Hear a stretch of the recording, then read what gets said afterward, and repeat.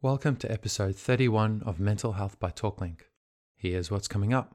Will Smith has ADHD, and the reason that we have Will Smith, the actor, is because when Will Smith was a rapper, he forgot, and I believe he did forget rather than avoided putting in his tax returns. He got caught out, he had a huge tax bill, so he took the job as the Fresh Prince of Bel-Air.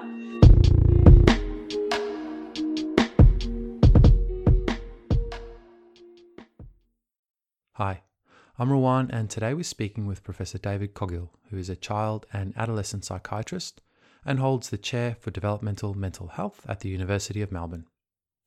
Professor Coghill has a particular interest in ADHD, disruptive behaviour, and pharmacology, so the study of how medicine is used for treating mental disorders. I actually met Professor David Coghill at the Melbourne 2021 ADHD conference, which was put together by an organisation called My Special Child.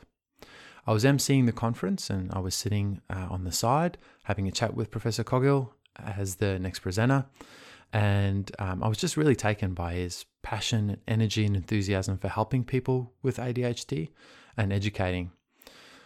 So today we'll be doing a deep dive into the world of ADHD, how many people are affected by it, and how it transitions into adulthood, how clinicians test for it, the social pressures on getting results one way or the other, and finally, what the science says around medication and how effective it is.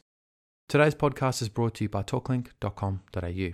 It's an online directory where you can search for and find a mental health professional with a particular focus area, like an expert in ADHD. Users can even see a short video of the therapist to decide whether this is someone that they would like to connect with. We're hearing that in the fallout of the pandemic, that there's a huge strain on the mental health professional community at the moment, and that lots of professionals have huge waiting lists, and that the usual clinicians that GPs refer to often can't take new patients. The great thing about TalkLink is that all of the clinicians on the platform have capacity to see new clients. Reaching out to talk to someone is often a big deal, and the last thing you'd want to do is be bumped around from waiting list to waiting list. Lastly, to all of our overseas listeners, the clinicians on TalkLink all do online consultations, and you may even find with your currency conversion they may be cheaper than your local alternative. Okay, let's dive in. So ADHD stands for Attention Deficit Hyperactivity Disorder. What sounds like a really simple question, what is ADHD, is actually, I think quite complex. And the more you look at it, the more complex it can get. But essentially, ADHD is a disorder. It's what we call a neurodevelopmental disorder. So it arises because of differences in the way that people's brains are developing. It's something that is present from very early on in life in most people, but it affects people differently as they get older, and maybe we'll get into that later. But ADHD is defined as essentially a set of three core symptom groups. So difficulty concentrating, the attention part, hyperactivity or overactivity, and impulsivity. And within each of those, we have sets of symptoms that we look for, that we define as typical of ADHD. For the inattention, it's things like difficulty focusing on your work, difficulty continuing to focus on your work. People have difficulty in listening, not refusing to listen, but it seems like things go in one ear and out the other for them. Difficulties organizing, easily distracted. Hyperactivity kind of speaks for itself, but these are fidgety people who have difficulty sitting still. They can have a kind of supercharged motor and find being able to stop themselves from moving, even when they know that they should be sitting still, really difficult. And then impulsivity, again, it speaks for itself, but these are people who butt in, who act now and think later. They can be very over-talkative and actually can upset their friends and their family just because they won't shut up. Now, one of the things you might be thinking and the listeners might be thinking is, well, everyone has a bit of that. And that's true. Everybody has these symptoms at some point, not just some point in their life, but probably some point most weeks or some days. But in ADHD, it's really quite different. These are pervasive in that they're there a lot of the time, but really importantly, they cause problems for that person. So for many of us, we can be a bit forgetful, and it's okay. It doesn't really cause much of a difficulty. But for people with ADHD, or for us to consider these types of symptoms as really indicating ADHD, we say that they need to be significantly impairing. It's a judgment call, but it's one that you learn to make and to understand, and not just significantly impairing in one aspect of someone's life, but across multiple aspects. We say it has to be at least two. So for children, that would be at home, in the family, and at school, for example. But also it might be in the community when they go to clubs. And for adults, we're thinking more about at home, in their relationships at home, and in the workplace or at college, if we're talking about students. So the key is that you have the symptoms, that the symptoms are there consistently, but also that they're impairing your day-to-day life. And that's really what we define as being ADHD. I thought it used to be called ADD, and now Mm. it's called ADHD. Is that a separate thing? Well, so ADD doesn't exist anymore. They just have, and what the ADD used to be, the attention deficit disorder without the hyperactivity. It's been through various different names. It's now pretty much universally ADHD, but you can have what they call an inattentive presentation. So it's still called ADHD, but it doesn't have the H or the I. It doesn't have the hyperactivity or the impulsivity. But they've gone away from calling it an inattentive. This is a bit nerdy, but they've gone away from calling it an inattentive type, because actually they've noticed that people do shift between different types. So they call it presentation now. But actually there are a subset of people that never show the hyperactivity and impulsivity, and that tends to be more common in women than it is in men. Yeah. And we don't know why that would be the case.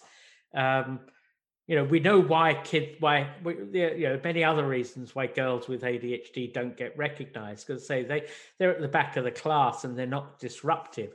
They don't have the same oppositional behavior.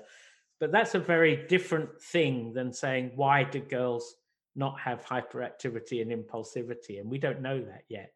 Mm. So give us a sense of how many children and then also how many adults this affects. Okay. So in percentages, about 5% of children meet those criteria for ADHD. It's interesting, actually, because I said that most people have some of those symptoms. And if we just looked at the symptoms of ADHD, that figure would be up at around 25% of kids might meet those symptom criteria. But when we add in the requirement for impairment, we're talking about 5%. And actually, that's a figure that's consistent across the world. And it's been consistent across time, at least for the last 30 years. ADHD itself isn't becoming any more common. It's our recognition. And again, we'll probably talk about that as we go through this discussion. So that's kids. And for adults, some people grow out of their ADHD, but around 2.5% of adults will continue to meet the criteria for ADHD. And to put that into context for Australia, where, if I remember rightly, we've got about 26 million people, that's about 850,000 Australians with ADHD, living Adults. with ADHD in total. Yeah. There are more adults than there are children, because adulthood is a lot longer than children.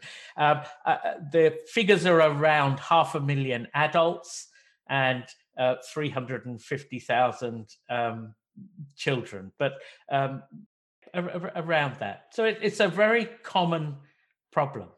Okay, so I have a million questions, and I'm sure our listeners do too. But let's just go back one step. Let's imagine we're sitting at a playground observing a group of playing children, and let's say that one of the boys has ADHD, they're diagnosed, and then also one of the girls has ADHD. What sorts of differences would you expect to see in the playground between the behavior that the boy might display relative to the girl? Is it identical, or are there changes that we're aware of? That's a really good question and a really interesting question. And, unfortunately, none of these have really simple answers, Ran. But so the real answer, the first part of the answer is you might see no difference at all.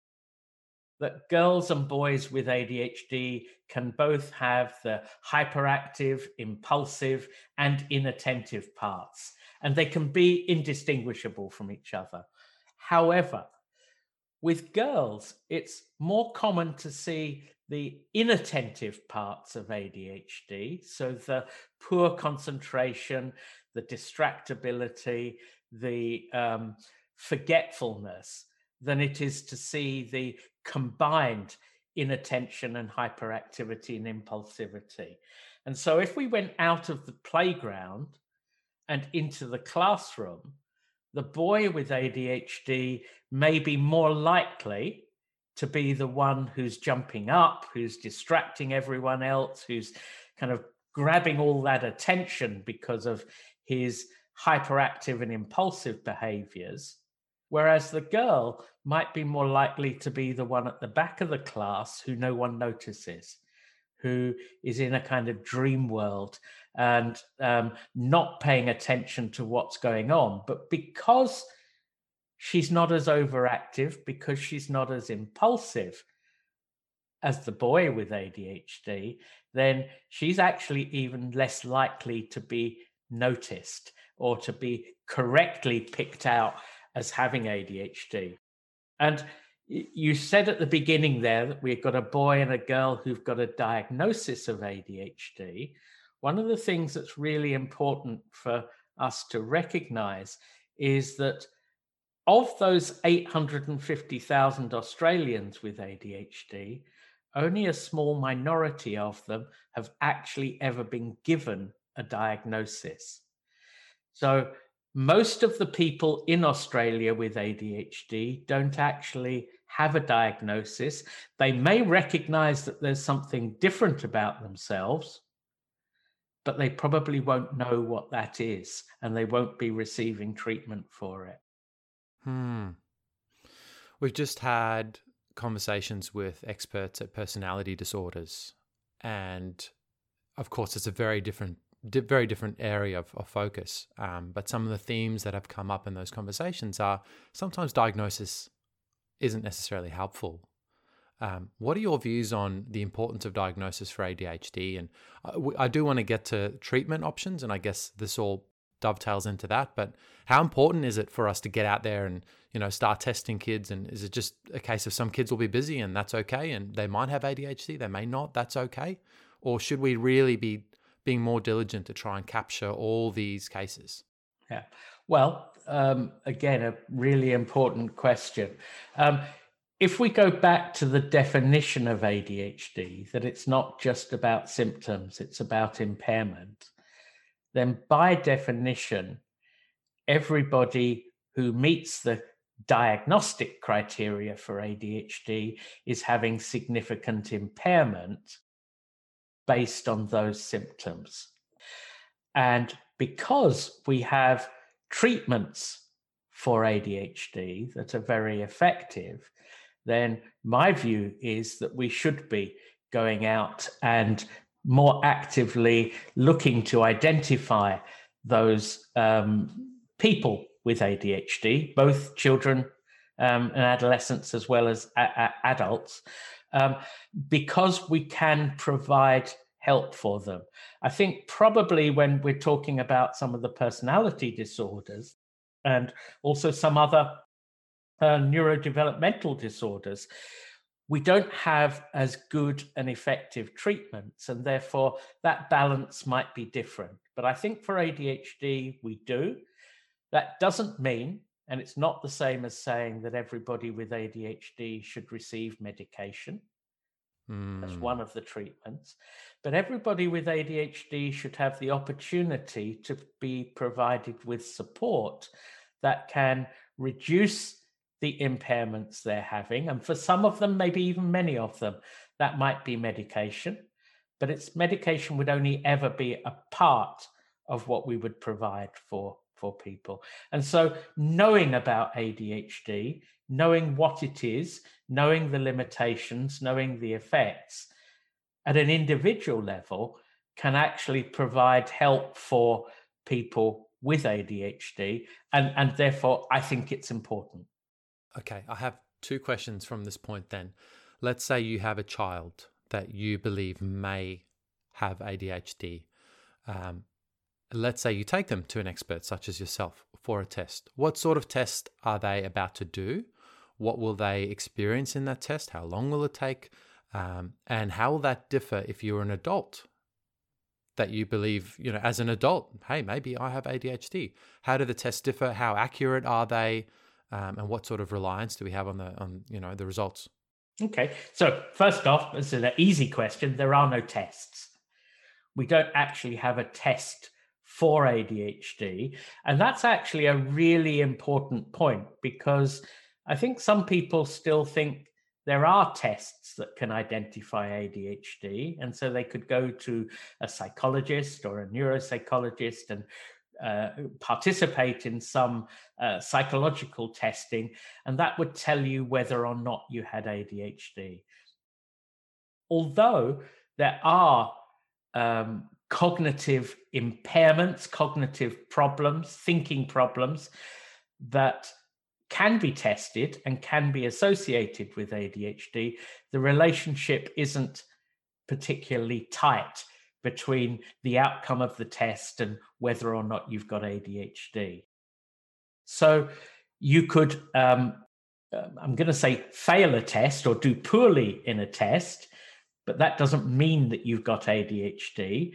But more importantly, you could do well on several of the tests that people use and still have ADHD, because behind the fact that everyone with ADHD has the same symptoms, they also have very different causes for their symptoms, and many of which we are still trying to fully understand. So the tests aren't reliable, but we don't do tests, we do assessments, and we use interviews. And we have some very good structured questions that we ask, that we look for identifying the symptoms, and then we're asking about impairments and we're asking for examples. And if you do an assessment using a structured approach, then actually they're very reliable. And indeed, ADHD assessments are some of the most reliable in mental health. So actually, it's more reliable to do a structured assessment for ADHD than it is for depression. And that's the same for children as it is for adults. The difference is that we have to ask questions in a different way for adults than we do for children. So it's a different set of skills that one needs to learn, that one needs to understand for asking those questions in adulthood and the way that ADHD impacts on you in adulthood than it does for children. And I've just started. I spent most of my career seeing young people up to the age of 18. I've just started to work in a youth psychiatry setting where I'm seeing young adults up to the age of 25, 26. And even though I've been doing this for many, many years, it's made me go back and reevaluate the questions that I ask, reevaluate the way I look for symptoms and impairment. And so it's a skill, but it's a skill that you can learn. And once you've learned it or been trained in it, then actually it's no more difficult than making other mental health assessments. You touched on a couple of things that I want to explore there. The first was you talked about some of the causes. Could you dive into that a little bit? And I don't want to dismiss any of the other areas you've talked about because there's just so much content and all that, but let's take this step by step. Why do people get ADHD then? Okay, so a large part of the risk of getting ADHD comes from your genes. It's a very highly heritable condition. So we talk about heritability, meaning how likely is something to have been passed down from parents to a child. And the heritability of ADHD is 85%. Wow. That's about the same as height. Now, I remember, Ruan, you're a tall guy. I'm a very short guy. We're probably at the ends of the normality for that. And the reason for that was because our parents were also taller or shorter. At least a large part of that is. ADHD and height are about as heritable as each other. So a lot of the risk of having ADHD comes from your genes, but that doesn't mean that the environment isn't important. And there are actually lots of interactions between the environment and probably the environment prenatally, before you're born. So the environment during gestation will interact with genes, your genetics and your genetic risk factors. And then that leads into differences in the way in which the brain develops.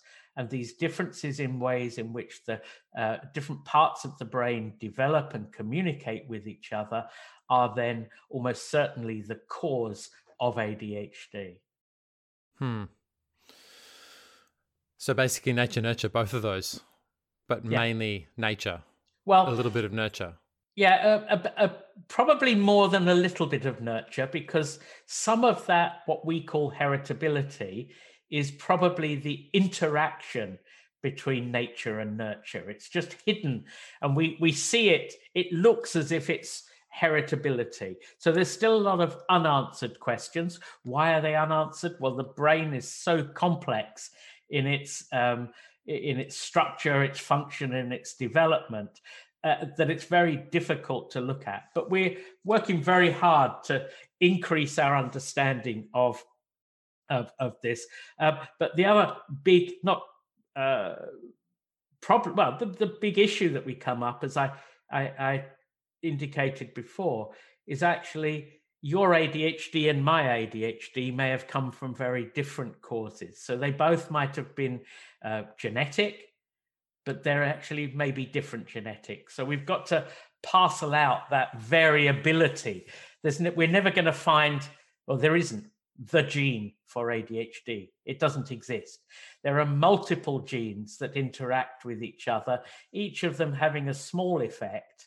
And if they're there in the right pattern, then that increases the risk enough for you to have ADHD. But similarly, at a bigger level, in the way in which the brain is functioning, your ADHD and my ADHD might have quite different roots in different parts of our brain that maybe haven't matured quite as much as we would have hoped.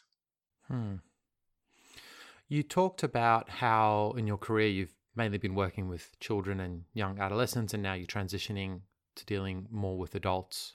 Can you talk a little bit about how you see it being expressed differently in that transition, and how ADHD that persists into adulthood transforms into adult ADHD?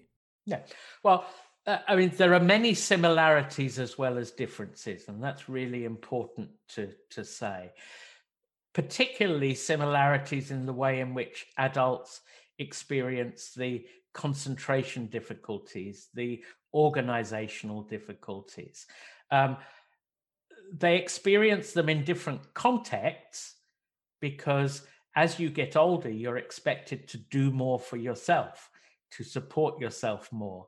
As you get older in education, the scaffolding that's there at primary school, then secondary school, when you get to university, for example, it's not there.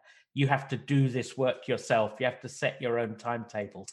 So in actual fact, sometimes adults experience their ADHD as more troublesome, the inattention and concentration difficulties as more troublesome, because the scaffolding that they've had there from their parents and from teachers and from the organization around them is pulled back. So, as far as inattention goes, you see it actually often as more difficult. The hyperactivity tends to reduce, at least it does visibly. When we imagine, in fact, when we see young kids with ADHD, their hyperactivity is really apparent. I've had kids kicking soccer balls around the clinic room because they just couldn't sit still. And it wasn't out of badness that they were doing it. It was because they just needed to do something. As we get older, we become more able to contain our physical impulses. And that's the same with people with ADHD. So they appear to be less hyperactive. However, if you ask them about inattention, inner restlessness, they're still really feeling that. So I've often challenged people who say the hyperactivity decreases. It does visibly, but we all become, more able to sit for longer as we get older. But for the person with ADHD, it's still difficult to do that. They just manage it better than they did as childs. And my experience is that the impulsivity also stays. And that then can become a real big problem for adults. Again, kids have more scaffolding around them. And by scaffolding, I mean people to, check their behavior and to stop them from making really silly decisions. Not all the time. They do that. But of course, adults don't really have that. And the kind of decisions they can make are often much more important or potentially dangerous. So substance misuse is much higher in people with ADHD than without. And that impulsive, yes, okay, I'll try it, is something that we see quite a lot. Motor vehicle accidents. Now, unfortunately, children with ADHD suffer a lot more accidents than children without ADHD. They're the ones that run out into the street or don't stop their bike when they get to a junction. As adults, that can become becoming more dangerous as a driver of a motor vehicle. And so we know that those with ADHD are more likely to be involved both as a pedestrian and as a driver in crashes. And then this may or may not surprise you, but if we look in our prison system, about a third of prisoners have ADHD. Why do they get there? Because they often impulsively will break rules and break the laws and do it more consistently. So very high levels of ADHD in those kind of settings. Do you ever see it mobilized for something extremely positive? I know we've been talking about almost the definition of it as being something that's disruptive to your life, that's not helping. But sometimes when you look at the sorts of habits and lifestyles that elite athletes or entrepreneurs or business people require, that level of energy is just so high. Do you ever, in your opinion or philosophically, see ADHD being mobilized to help people get that edge in a competitive context? Can it be harnessed? You've asked that in a better way than most people ask it, and you're right. There are occasions when ADHD can, I think your words are right, be mobilized or be brought into someone's life to make positive effects. And it's interesting. I don't know, Ryan, if you saw a slide. I have a slide with some famous people with ADHD. One of those is Richard Branson. Richard Branson, entrepreneurial, makes quick decisions, sharp decisions, and he's obviously a very bright guy. He's made some fantastic business choices, and probably his ADHD has been part of helping him have an edge there. But The real point of my slide with these famous people, I'll mention a couple of others in a second, is that not only have they been successful, but they've also had other difficulties in their lives.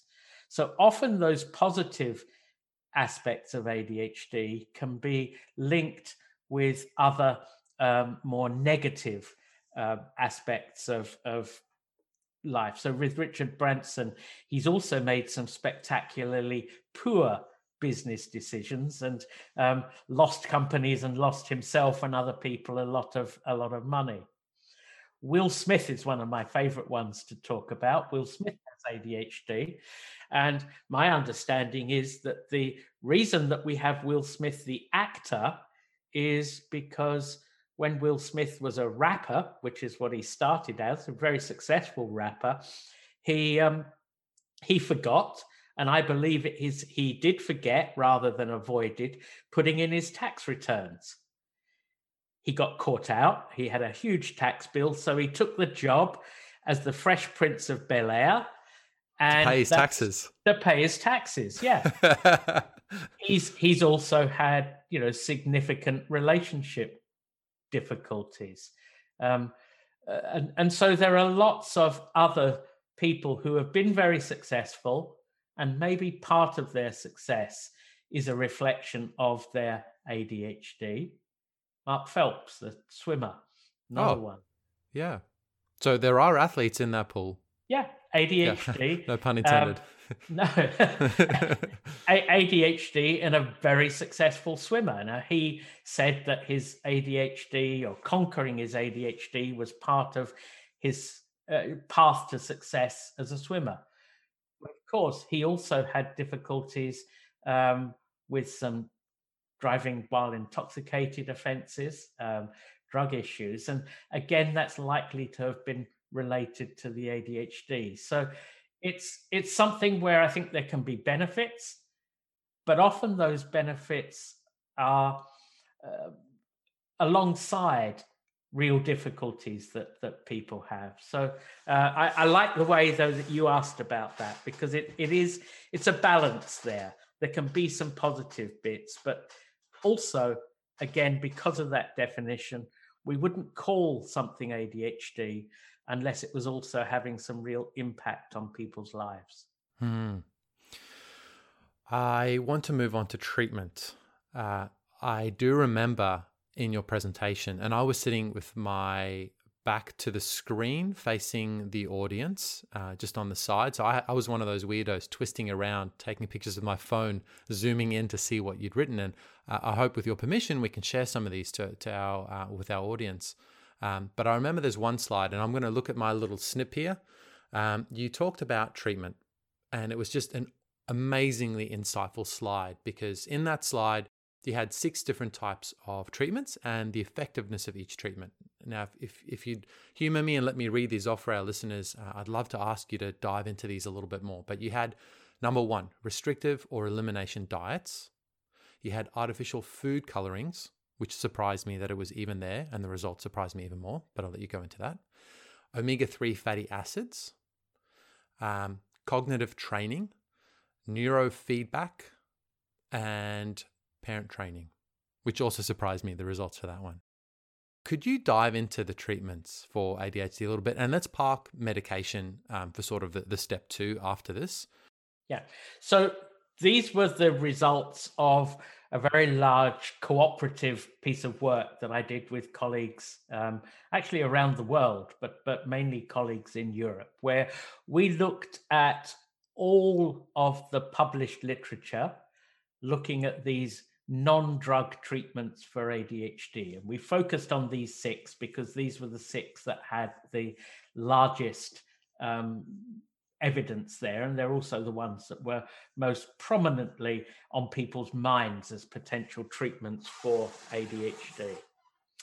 And we did something important, which it's important to say because it affected the results. That we looked at these treatments and their effects in 2 ways. First, we did the traditional look, which meant that the people who were rating the effects of the treatment were probably aware of what treatment the person had had. So, for example, for parent training, it was usually the parents who were rating whether or not it worked. And that makes a difference, because if you know that you've invested a lot of time and effort in doing a treatment, and most of these treatments take a lot of time and a lot of effort, then it's more likely that you'll be a bit biased to say that it had an effect, because you've got to kind of justify your time. And more likely that you'll say it had an effect compared to waiting, not getting a treatment. But we also, and the results that you saw, were looking at people rating the effects of treatment who didn't know what treatment was given. So we call that being blind to the treatment. So the treatment had been given, but the person who was rating whether it worked or not didn't know whether the person had a treatment or had a dummy treatment, a placebo treatment. And we found big differences. All of the treatments worked if you knew what had been given. But if you were a lot stricter about it and you said, does this really work? Does somebody who doesn't know what the treatment was say it works? Then you got different results. And if I go through those, these restricted elimination diets, these are something that's actually very difficult for people to do. You have to strip away your eating to the bare basics. So very bland diet. And then one thing at a time, you add in a new foodstuff. And you look to see, does adding in that new foodstuff make a difference? Now, what we found was that it may make a difference. However, that difference was all shown just in one study. All the other studies didn't show a difference. And so we felt that the jury was still a bit out on these treatments, because that one study was done very differently by a different group. And that group went on to say, well, actually, no one else can do the treatment the way we do. And so we were thinking, well, if nobody else can do it apart from one group in one city in one country, this isn't really a very good treatment for people in another city or another country. So restrictive elimination diets may work, but our jury was out. Food additives. Yeah. Food additives was really interesting. For this, there was a very clear effect. And this was food colorings. And so what was done here was that instead of taking away everything from someone's diet, you took out the artificial food additives, the colorings, and you looked, does it have a difference? And actually, yes, there was a very clear difference, and it was quite a significant difference. Interestingly, in the UK, which is where the research was conducted, these food colorings have now been outlawed, and they're no longer available in food. So it's not a treatment that we have to do, because you can't get it. Unfortunately, in Australia, in the US, and in most of the rest of the world, these food additives are still part of diet. And it's actually very difficult to go through specific foods and say, you shouldn't have this, you shouldn't have that. But in the UK, we used to call them Smarties, but here they would be like in America, M&Ms. And blue Smarties were always the ones that people said not the made blue a ones difference to their kids. Yeah, blue Smarties. Okay. However, I think M&Ms are slightly different, and it may be a different coloring brand, but so you can still eat them. But the message to parents is that there may be some foods with some artificial food colorings or additives in them that their child is particularly sensitive to. And if they notice that, then they should probably avoid that food. Can you remember some of the additives off the top of your head, or can we put a resource in for anyone who is interested to know? We can put a resource in, Ran. I can't remember them off the top of my head, but we can find that and link that to this to this page. I'm guessing there's probably a whole list of them, and Yeah, okay. yeah. But And blue Smarties are no good, huh? blue smart, well, yeah, but blue M&Ms might be fine. I'm not going to get. Red cordial? Don't know. Don't know, yeah. Because growing up, we always had the joke amongst the parents, oh no, you've given red cordial to the kids. Okay. Yeah. Well, I'm showing my UK upbringing because we didn't have red cordial. We only had Ribena, the blackcurrant cordial, and of course that's very British and no additives in Ribena. What about omega-3s? Omega-3s. Well, before I do omega-3s, let me just mention sugar, because sugar is something that people often talk about, a sugar rush, a sugar high. Actually, there's no evidence to suggest that sugar is associated with hyperactivity. None at all. And there was a really neat television experiment where they took only kids whose parents thought that they had a sugar rush or sugar hyperactivity, and they put them in a playground and they gave half of them sugary drinks and half of them non-sugary drinks. Parents didn't know which one they'd had. And the parents, and all of these were parents who said they could tell whether their child had had a sugary drink. None of them could tell which ones had had sugar and which ones hadn't. And that was a really neat kind of television live experiment. So I just wanted to mention sugar, that sugar is not good for you.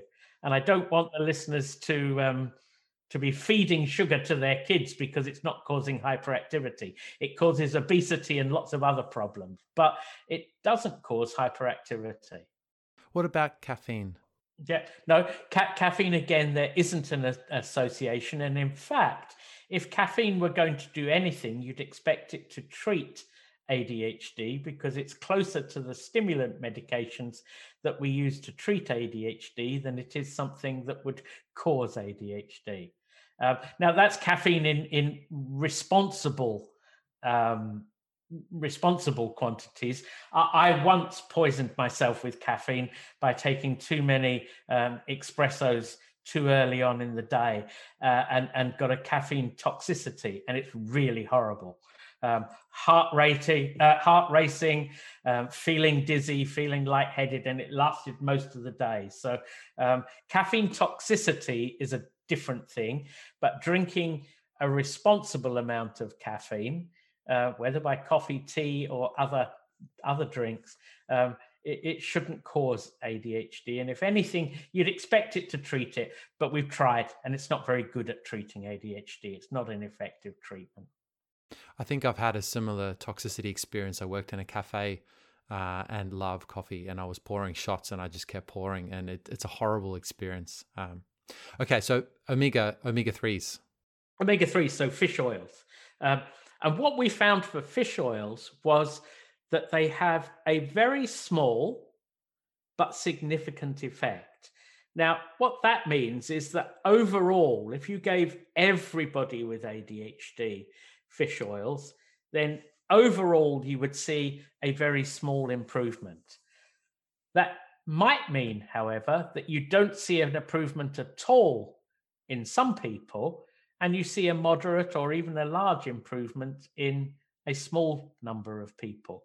The research evidence doesn't let us know which one of those would be true yet. And so my advice on fish oils is it's not something that I prescribe because the effect is actually pretty small. However, again, if you came to me and you said, listen, I've got ADHD, should I take fish oils? I would say, well, it's really up to you. It may benefit you. If you take it and you think it's helping, then there aren't any bad effects from it. Continue to take it. But if you don't fancy it, then it's probably not going to make too much difference. So, are we talking about just capsules, 1 or 2 a day? Like how much? Yeah, the doses that were given in the studies were the doses recommended by manufacturers of fish oils. Fish oils come in different varieties. They have different balance of the different types of fish oil in it. And there's not really a good agreement. Different companies make different profiles, and each company says theirs is best. But the evidence doesn't really support one over another. As far as I'm aware, I've not seen anything to say you've got to go and buy this brand and not this brand. You know, there may be a difference for you, but it would be a try it and see. Yeah, that's good to know. I've even got a vegan one made from some kind of algae. I have no idea what it means. I just like the idea more than eating fish oil. I don't know. It kind of creeps me out. Okay, so cognitive training. Cognitive training. This is things like the brain training exercises that you get on your phone. But also there are much more structured approaches. And, in order to do a course of cognitive training, you're probably talking around sort of 20 different exposures to the cognitive training, often one a day for 2 to 3 weeks. We're talking, so it's quite an intensive package of treatment. Unfortunately, the evidence would say that this cognitive training doesn't improve your ADHD symptoms. So we don't expect ADHD symptoms to get better from cognitive training. However, that said, cognitive training, if it's, for example, working memory training, so training the complex way that you hold and manipulate memories, that cognitive training may improve your working memory. And you may get benefits from that. So just because it's not going to improve your ADHD symptoms doesn't mean it's not something that should be tried. However, don't have the expectation that it's going to improve your ADHD, and do have the recognition that it is pretty time intensive, and even the benefits on memory are quite difficult to show that they last. And it's quite difficult to show that they last outside of the training experience. So what we call transferring from the training situation into day-to-day activities and into the real world. So again, it's not something that I have high on my list for recommending to people with ADHD. However, if you came and said you wanted to do it and you were going to purchase it, then I'm not going to stop you, and I'm certainly not going to argue with you over it.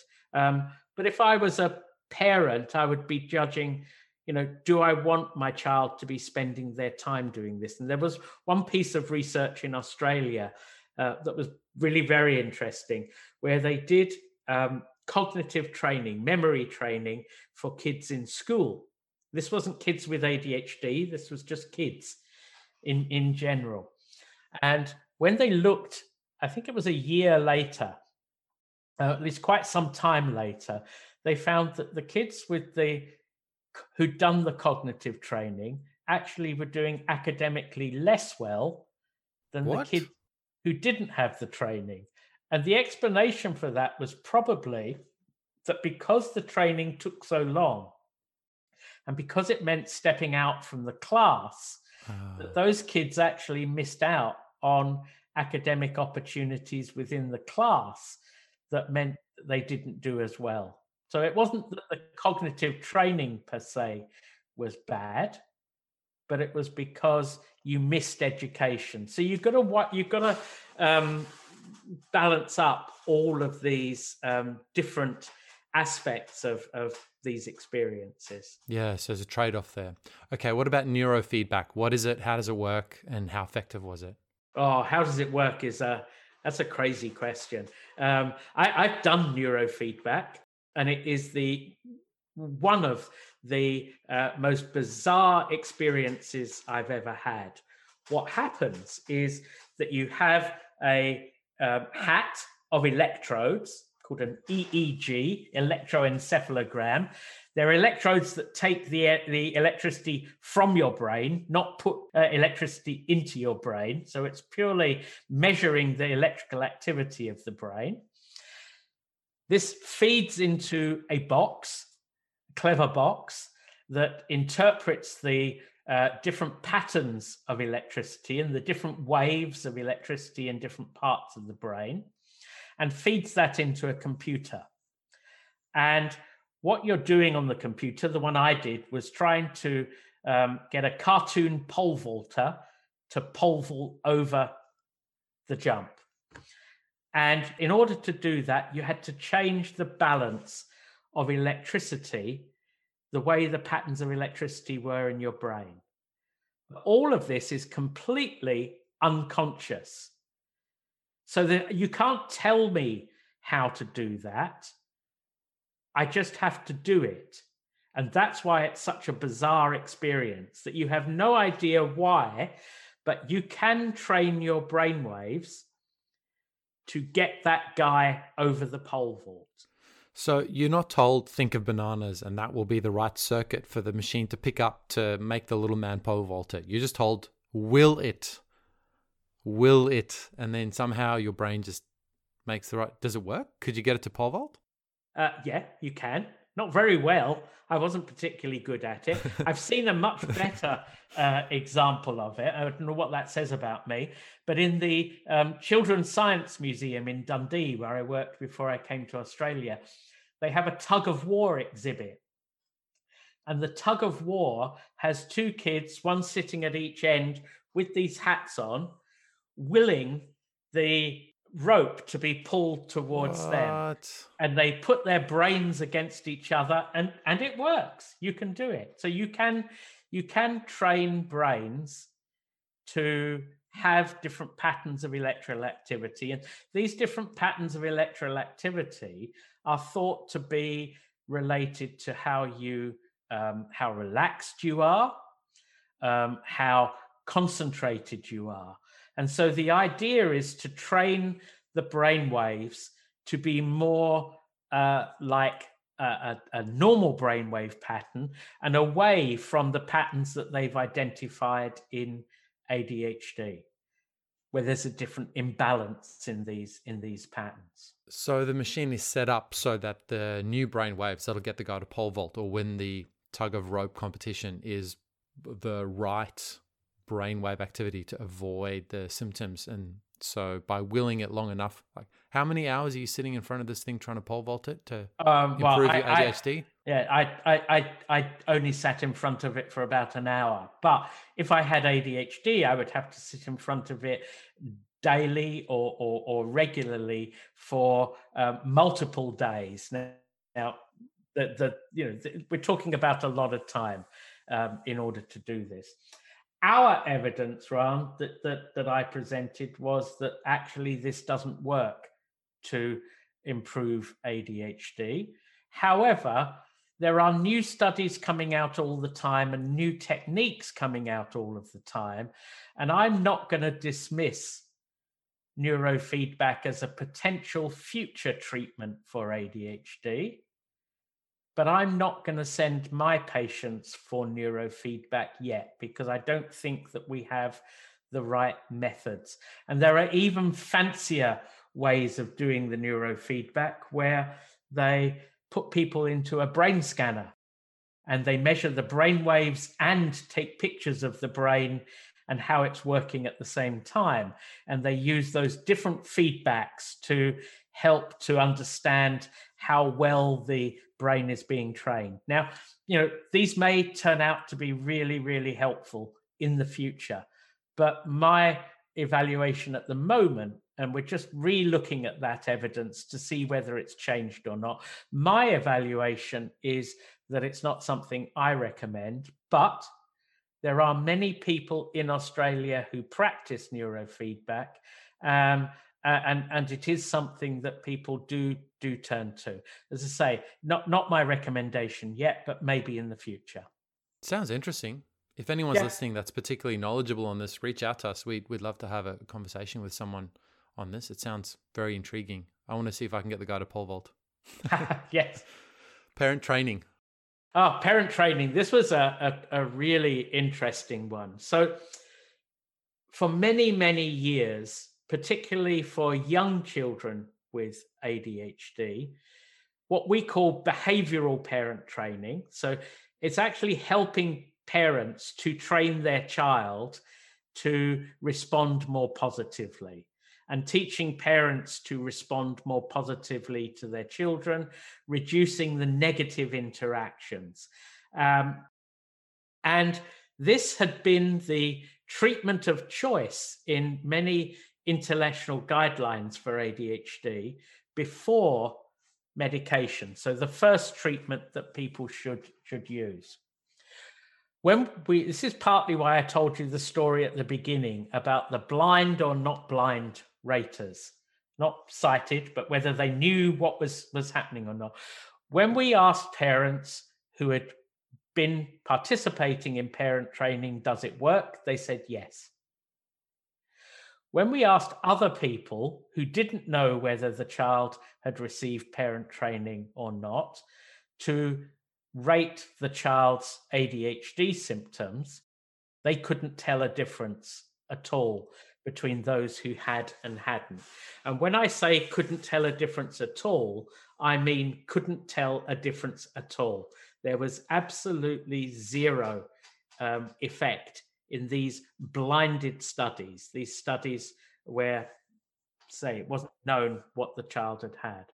And that's led to a really intense debate amongst myself, my colleagues, about which one do we believe? If the parents think it's been helpful, then isn't that enough for them to be feeling better? Would be one argument. But if that is a biased opinion because you've spent a lot of time invested in something and it's not really helped the child as far as anyone else can see, does that really matter? Is the other side of it. Now, I think both arguments have some benefit, and there's actually an easy get out to this. And the easy get out is that when we looked at these blinded ratings of parenting behavior, were the parents parenting differently, we found good and clear evidence that the parents were parenting more positively and parenting less negatively. So there was less negative interactions between parents and kids and more positive. And the kids were behaving better. So they were less oppositional, less defiant. And that's really important because kids with ADHD are often also quite oppositional. ADHD itself isn't about being oppositional, but ADHD and oppositionality go together quite strongly.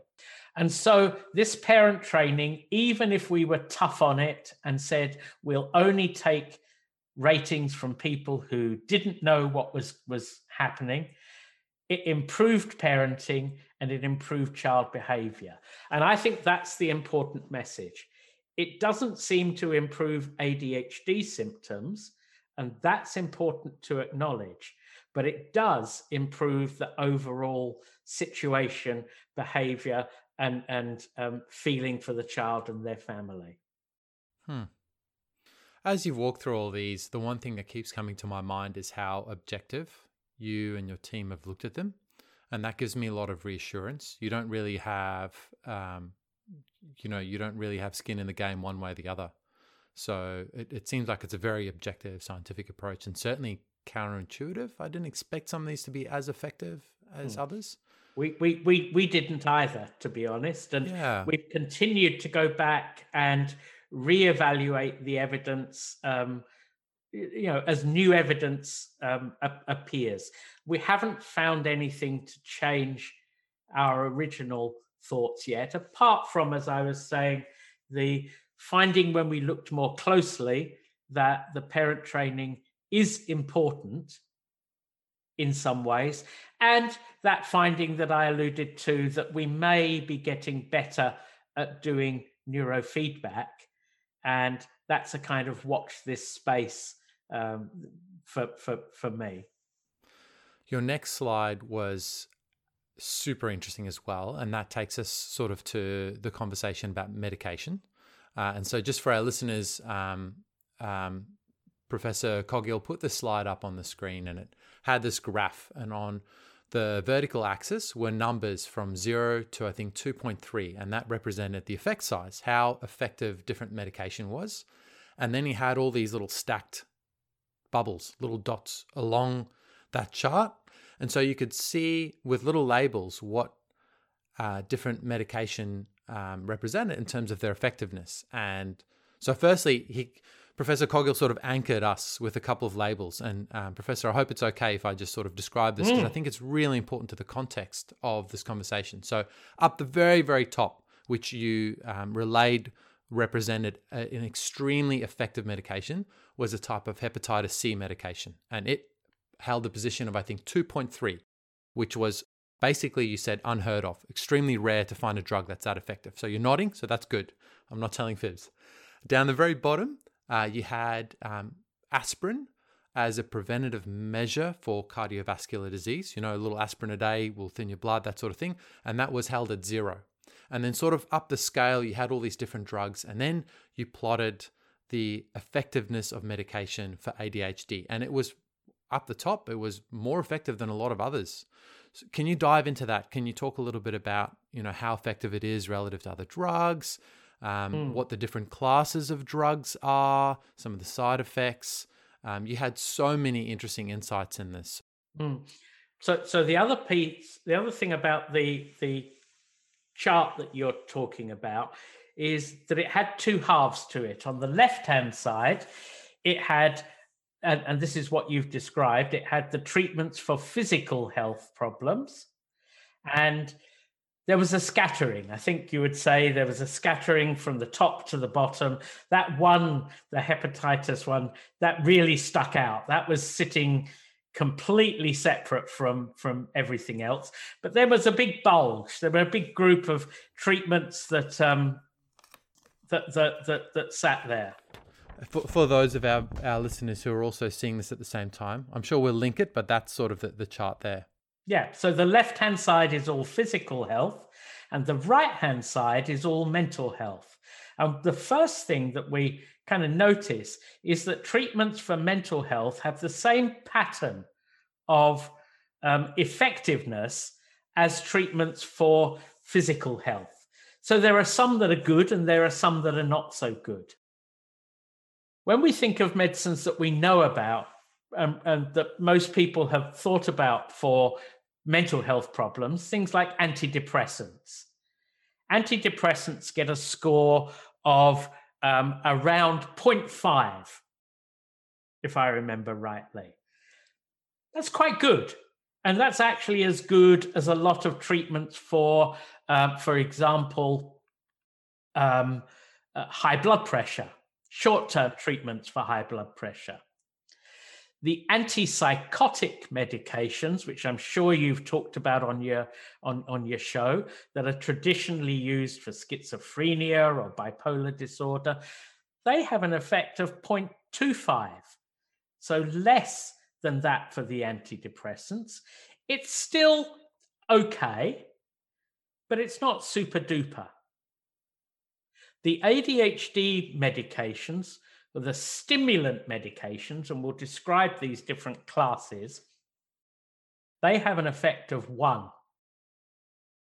And the effect of 1 is the highest that we have for any mental health treatments and is higher than most physical health treatments.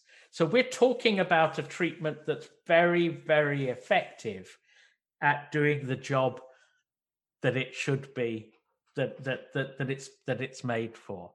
So great news, really, for anyone that's suffering from ADHD or that knows anyone. The medication available is incredibly effective. That's the conclusion, right? Yeah. Yes, it is. For most people, we have we have two different big classes of ADHD medications. We have ones that are called stimulants, and I'm old-fashioned. I use the proper name for things. So that their proper names are methylphenidate and dexamphetamine. methylphenidate, much better known as Ritalin, which is a brand name for one of the brands of methylphenidate. Dexamphetamine, many people will have heard about. That now, the thing that may well be happening amongst a proportion of your listeners at the moment is thinking, oh, amphetamines, they're bad. They're drugs that people abuse. Ice is an amphetamine. Cocaine is like amphetamines. They're all stimulant drugs. Well, first, that's true. These are part of that same family, but they're also very different. They're very effective in treating ADHD, but they're not drugs that are effective at giving people a high, that would be abused, that are addictive in the same way that the other stimulant medications like ice, like cocaine are. So not only are these effective treatments for ADHD, we also have to emphasize that they're also very safe medications. And actually, we've now got preparations that are becoming safer and much less easy to divert into incorrect use. But at the doses that we use these medications, I can be really quite emphatic and say you do not get a high from them. You do not get a buzz from them. They're not medications that would be abused in that way. They are, however, as we said, extremely effective at reducing ADHD symptoms. And let me stick with those two medicines, the two different types of stimulants, the Ritalin and the amphetamine type 1s. And what we know is that not only are they effective in general across a whole group of people, but actually each of those is very effective in around 7 out of every 10 people with ADHD. The good thing is that each medication is effective in a different 7, a different 70%. So out of 10 people with ADHD, at least 9 of them will get a good benefit, a strong benefit from one of those medicines. Now, some people may get some side effects, which mean they don't tolerate those medications, but 9 out of 10, in fact, it's probably 19 out of 20, slightly more, will get a good benefit. So not only are they effective across the group, they're also very effective with a high proportion of people. And actually, no one is better than the other. They're just different from each other. And between the two of them, we can actually help the vast majority of people with ADHD. What's also nice is I always say to my patients, in my back pocket, I've got a couple of other non-stimulant medications. Now, they're not quite as effective. Using those numbers you have, we call them the effect size. The other medications, which are called atomoxetine or guanfacine, I love that word, atomoxetine or guanfacine, and they have trade names, but let's just stick with the real names. They're not as effective. Their numbers are about 0.7. Now, that means they're not as good as these kind of, let's call them super drugs that we've got, the really effective medications, but they're still up near the top of your chart in effectiveness. And they're still towards the top of the effectiveness in mental health medications and actually in physical health medications. So sometimes people get the feeling that these are sort of second-rate medications because they're not as good as the best ones that we've got. But in actual fact, if your ADHD doesn't respond well to one of the stimulants, then if it does respond to one of these other medications, you're still getting a pretty good treatment. That's a lot of information, isn't it? Yeah, that's extremely interesting, though. We had a conversation, we haven't published this yet on the podcast, but we had a conversation with someone who suffers from bipolar. and they took us through their medication schedule in detail. And they talked about how important it was not to drop the meds and take it again one day, to be consistent in taking your medicine every day. Does ADHD medication require the same level of consistency, or can you not use it and then for the day that you really need it, take some? Okay. Again, really good question.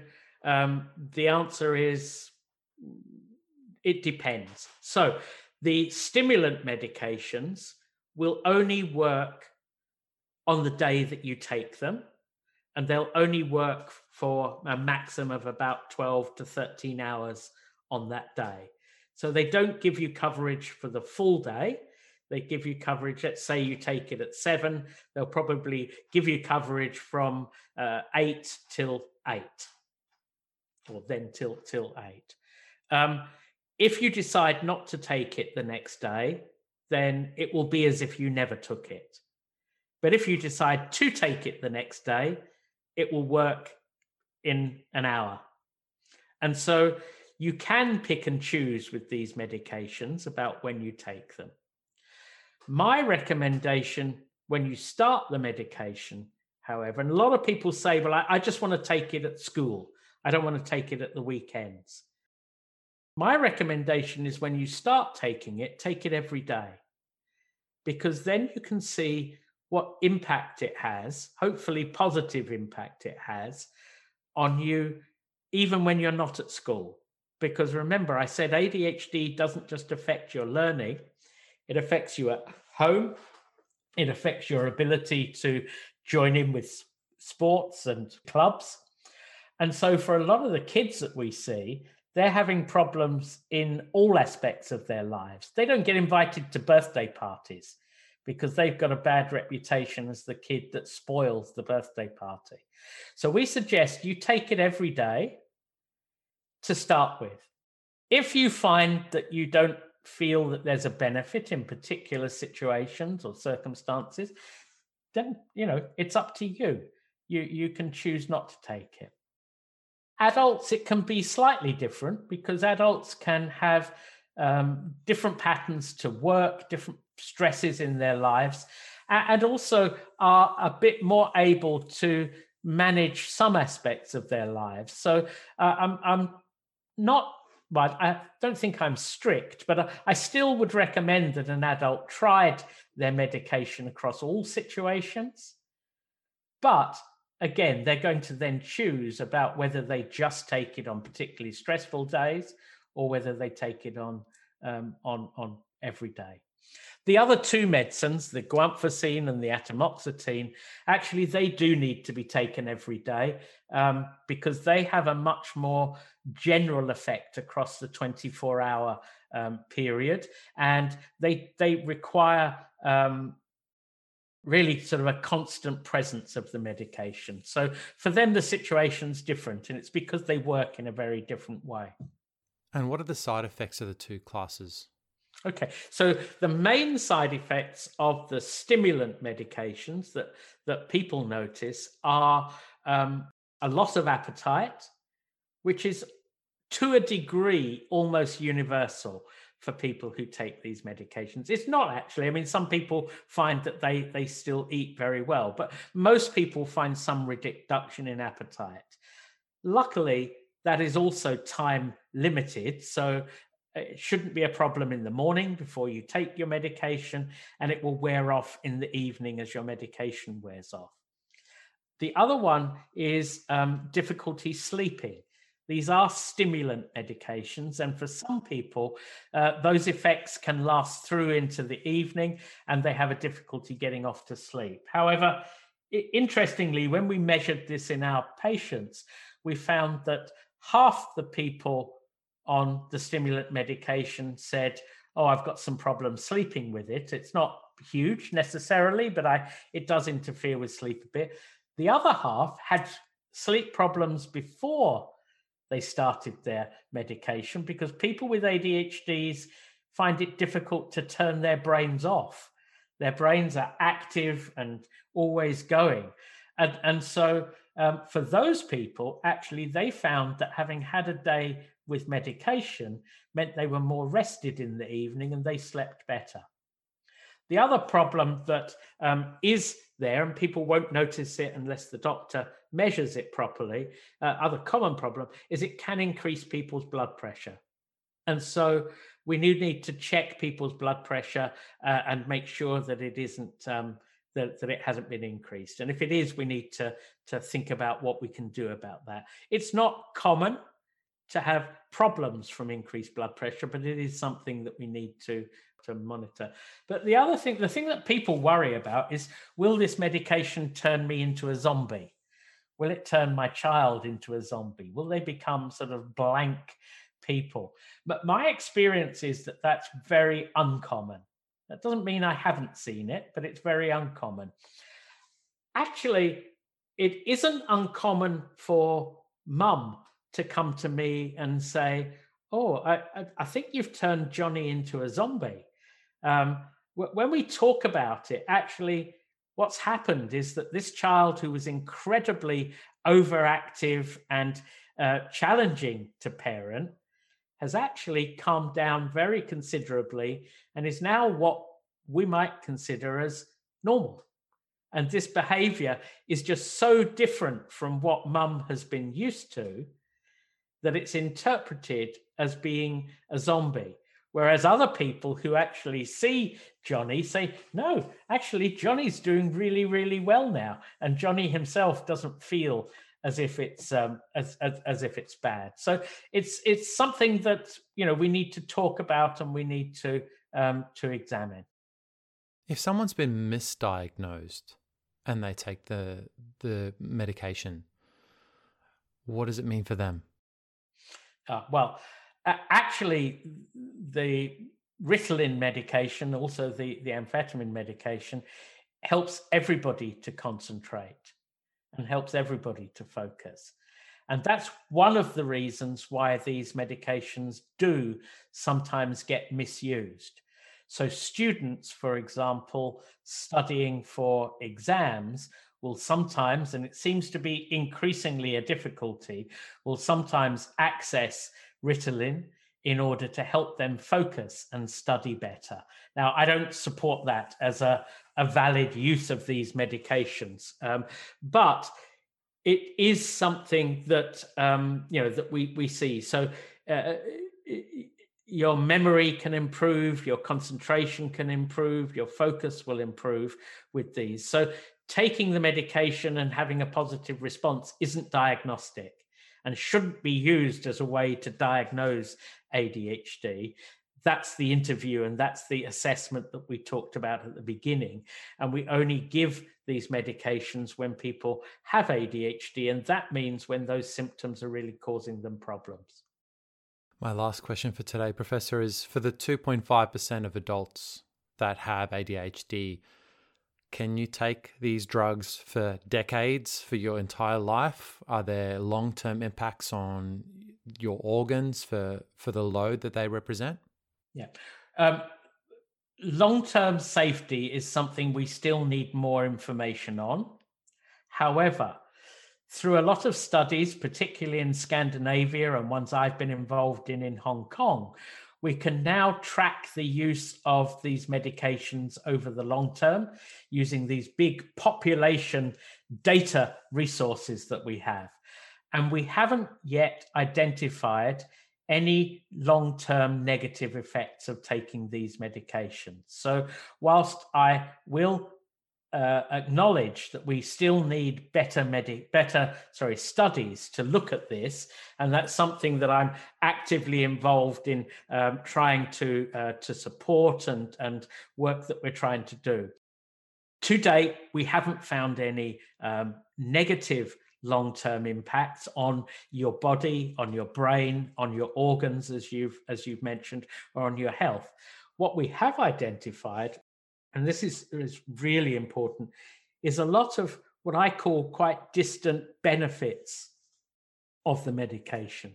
So, for example, a study that looked at the impact of medication on those who had broken the law, offenders in Sweden, and found that they broke the law less They repeat offended less when they were on medication compared to when they weren't on medication. We found that rates of suicidal behaviors, one of the things we didn't touch on, and it's very important in ADHD, ADHD increases the risk of suicide, probably around 4 times. It also increases the risk of dying in adults around 4 times. So the mortality rate is 4 times higher. Most of that mortality doesn't come from suicide, it comes from accidents. And we know that when you're treated, the rate of accidents goes down, but also the rate of suicidal behaviors goes down. So we see some really important positive long-term effects of these medications. But to go back to your answer, no, they appear safe in the long term. Really appreciate your time, Professor Coghill. Thank you so much. Thank you very much. Okay, well, that's it for today. We hope that you've enjoyed this conversation with Professor David Coghill. You can find us at talklink.com.au. Keep well and see you soon.